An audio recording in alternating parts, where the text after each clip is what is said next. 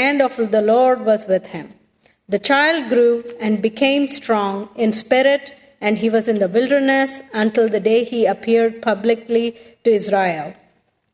Here ends our reading.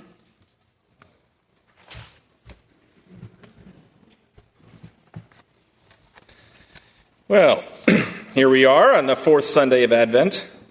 We are literally on the cusp of Christmas. You can feel it in the air. The great celebration is almost upon us. And still, think of all the things you have left to do.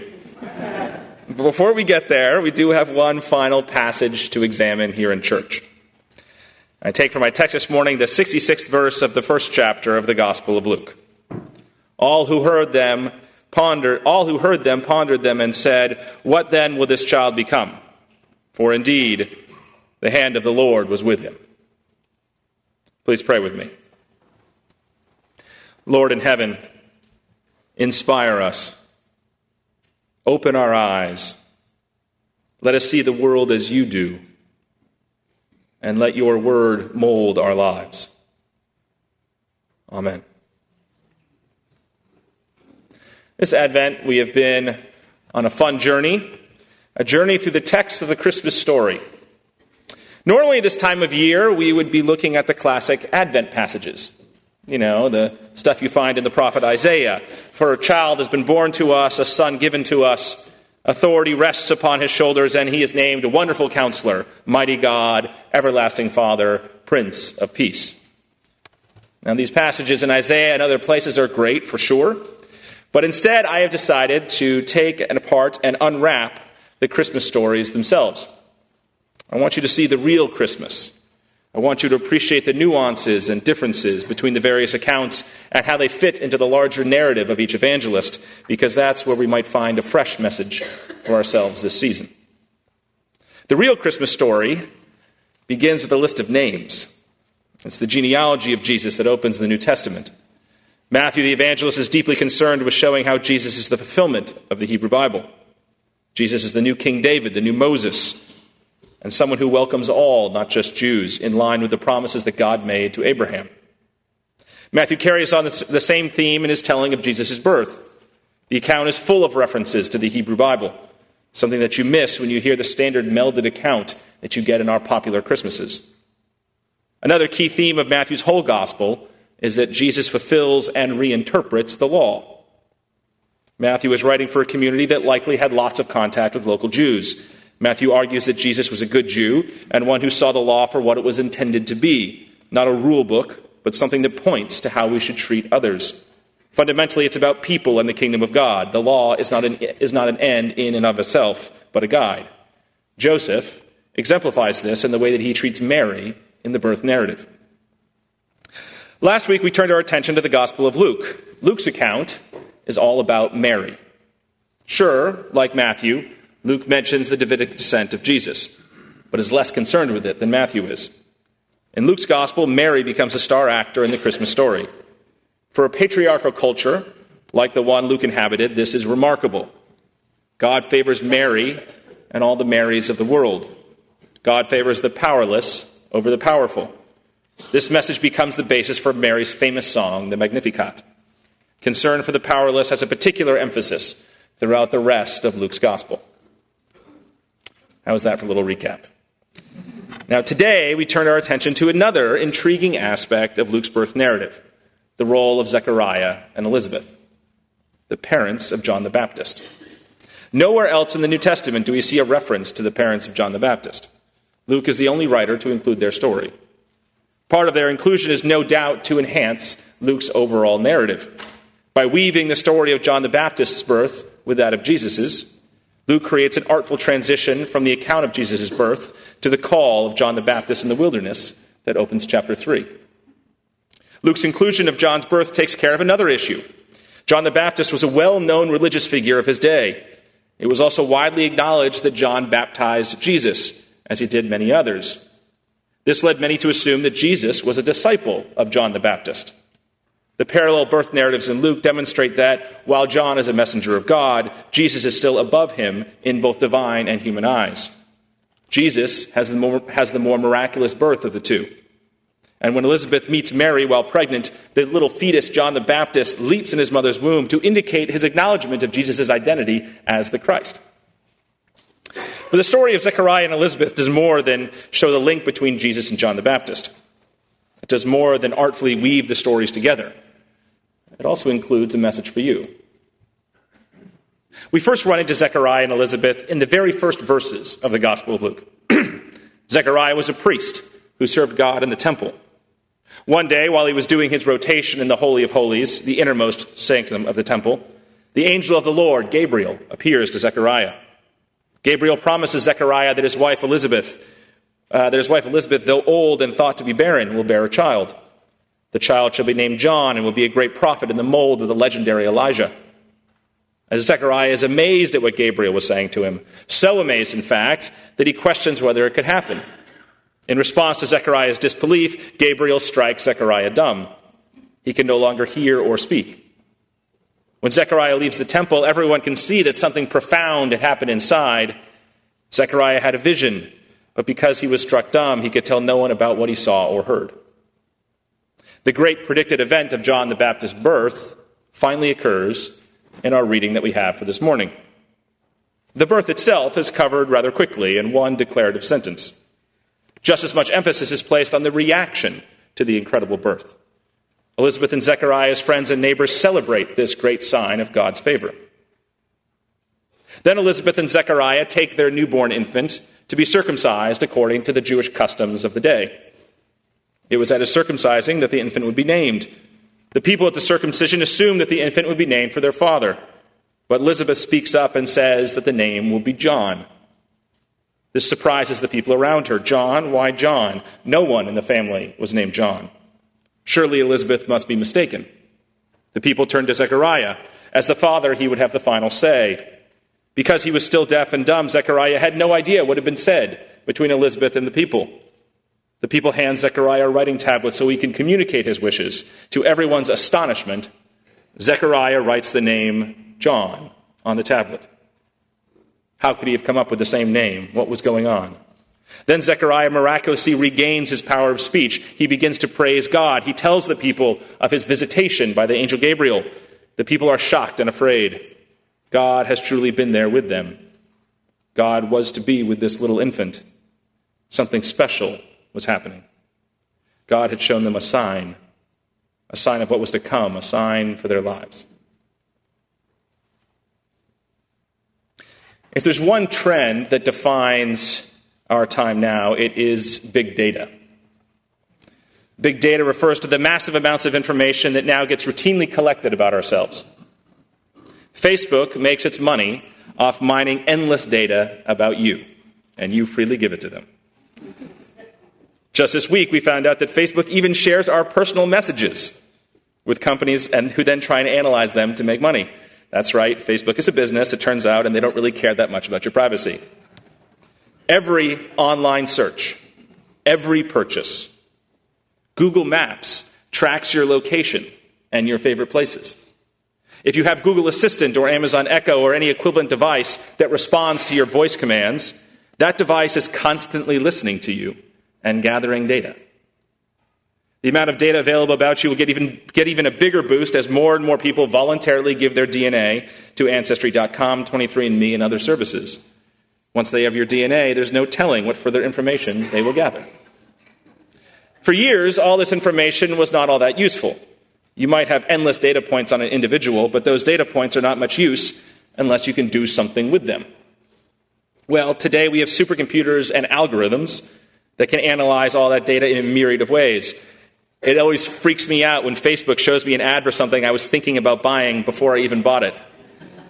That's big data for you. During the 2016 presidential election, Cambridge Analytica used Facebook data to target voters more effectively. They knew just what type of message would turn you to a different candidate. Then the campaigns could hammer away at that message until you unconsciously began to agree with them. Big data is here. Unfortunately, we don't have a supercomputer that helps us sort through all the data points that we encounter in our lives. Every day we have countless interactions. Endless data from the world around us. When we meet someone new, for instance, we take in their clothes, their facial expressions, their voice, and other sounds, their smells. Our brains are pretty good at sorting through all this data, but our brains are highly selective and make snap judgments. Whereas a supercomputer can look at the data and analyze all of it and see various hidden trends and interests, our brains rely on our past experiences to filter data quickly. Our brains are highly biased in a way that supercomputers are not. Our brains have to be that way so as not to be overwhelmed and to make sense of the world. We do our best to sort out our lives, but oftentimes we're left confused and unsure what to do. You know what I mean? There might be some lingering doubts about your job. You like certain parts of it, other parts, not so much. You've been in it for a while. At the same time, there's this lingering sense of dissatisfaction. Something is not quite right. What are you to do? How to make sense of what's going on? The same thing can happen in your personal life. What do you do about a relationship with a friend or a relative? What about a significant other? At what point do you make a change? What's the next step and why? All around us, we keep getting more and more data. We have plenty to go off of to make a decision, but sometimes it's not that easy. What we really need is a sign, something that can tell us what to do, where to go, how to react. Thankfully, there are those times where the signs in our life are obvious. My call to the ministry was one of those signs for me. It was November 2003. I had recently left my job as an investment banker in Boston. I actually enjoyed that job. The hours were brutal, but I liked the work. The issue was that I was not all that motivated to make a ton of money, and that was the whole point of being an investment banker. It takes over your whole life. In exchange, you earn a huge paycheck. I wanted something that was more meaningful. So I found myself on Vancouver Island, British Columbia. One of my friends from college had circulated my resume to his former high school, and they had flown me there for an interview. I liked the school, and I loved teaching. I was seriously considering the position if they offered it to me. Then, as I was getting ready to go into rowing practice, I had this sudden epiphany. It was the closest I've come in my life to God actually speaking to me. The message was crystal clear. Go to divinity school and become a minister. No joke, that's what happened. It was such a profound and unexpected experience that I turned down the job that they actually did offer me to work at that school, and I began researching divinity schools as soon as I got back to Boston. At the time, I knew nothing about divinity schools. The rest, as they say, is history. Now, that was an obvious sign, a true personal epiphany. Have you ever had moments in your life where a clear sign emerged? Perhaps it was a sign that you should marry your spouse. Maybe it was a clear sign that you needed a new job. Or it might have been the time when you decided to get sober, that one unmistakable sign that didn't allow you to dodge the truth any longer. Those obvious signs can be life-changing. Sadly, they don't happen all that often. Other signs are obvious only in hindsight. When I had my call to the ministry, I was not intending to go to divinity school. It wasn't even on my radar screen. And yet, when I look back at my life, I can see there were plenty of signs that had pointed in that direction. Of all my siblings, I was the one most interested in church. In high school, I was the one who would encourage my father to attend church with me. Not many middle schoolers read the Bible on their own because they're interested in what God might have to say, but I did. I had profound faith experiences in my teens. When I was in college, I continued to attend church and sought to learn more about God. Religion was the first major I declared before I switched to history. When I taught at Eton College in England after graduating Harvard, I was one of only 5 faculty members out of 180 who would attend chapel service every day. My interest in religion was so obvious that the head of the religion department at Eton asked me to teach a class of 8th graders when a spot became open midway through the year. And yet for all that, I never thought to go to divinity school. I had missed all the small signs or ignored them. In hindsight, it seems obvious, but at the time, I wasn't able to see it. How about you? When did the signs seem so obvious in hindsight, but somehow you missed them before? Again, our human brains don't interpret events in a vacuum. We rely on our past experiences, the narratives that we create for ourselves. How often have you seen someone else ignore one sign after another? This family member or friend doesn't somehow see it. The signs are clear to you. You know this person, but that person has something else in his head that prevents him from seeing the signs. Someone is convinced that he should be on a certain path when all of the signs point in a different direction. How can we help that person to notice them? How can we notice the signs that are in our own life? And signs are not only personal, they're also societal. There are certain trends and events that point to larger trends, the so-called signs of the times. Ever since the 1980s, we've witnessed the slow decline of rural America. I saw it firsthand when I lived in Iowa. Small farms have disappeared, only to be replaced with large corporate farms. The population in rural areas has slowly declined. Addiction to opioids and crystal meth have risen in these same communities. There are fewer and fewer options available for people who live in these communities. The signs have been obvious for a long time, but it was only with the election of President Trump that those in power sat up and took notice. All of a sudden, we had a rural problem that's linked to a problem with men in the country more broadly. To Trump's credit, he saw the rural issues effectively and tapped into the discontent. But the signs had been there for a while. Today, there are countless signs in society, some good, others not so good. But like with our own personal lives, how or if we see those signs depends on our life experience and the narratives we create in our own heads. How do we discern the signs of the times? What guides do we use? I think about what Elizabeth and Zechariah's neighbors must have thought. They lived in precarious times. When they looked around at society, they saw one problematic thing after another. We think we live in difficult times now, but when Jesus was born, Palestine was a powder keg on the verge of revolt. Various reform movements had sprung up within Judaism to try to rediscover the values that many had thought were lost. Many felt the real oppression of the Romans. Everywhere people looked, there were signs that all was not well. Some change was needed, a change that actually helped people, not just the elite. Like us today, Elizabeth and Zechariah's neighbors struggled with their own personal issues. Issues where they looked around for some guidance. Was it time to sell the farm? What could they do about their kids and the issues they faced? Everyone was trying their best, but amid all the options, they needed a sign. Elizabeth and Zechariah lived in a community where everyone knew everything about their neighbors. They knew that Elizabeth and Zechariah had tried for years to have a child. They knew how unlikely it was for someone her age to conceive. The neighbors had all seen Zechariah when he'd come back from the temple. For 9 months, he could neither speak nor hear. As a priest, he was one of the most respected people in the village. Then they witnessed the most unlikely string of events. Elizabeth pregnant, the naming of John, the restoration of Zechariah's speech and hearing. It was a sign from God for the future. There was hope in the child John. God was very much with the villagers. In the midst of their fear and astonishment, this sign got the villagers to see their lives anew. I'm sure when the villagers returned to their homes that morning after the miraculous incident in the synagogue, they wondered what this sign meant for their own lives. It made them think, God is here and at work. What signs from God had they been missing? So often they get caught up trying to think through things all on their own. They create pro and con lists. They talk to others. All the while, they might have been missing signs from God. In addition to being the lead up to Christmas, Advent is also the beginning of a new year for Christians. It's a season that's full of divine signs in our readings.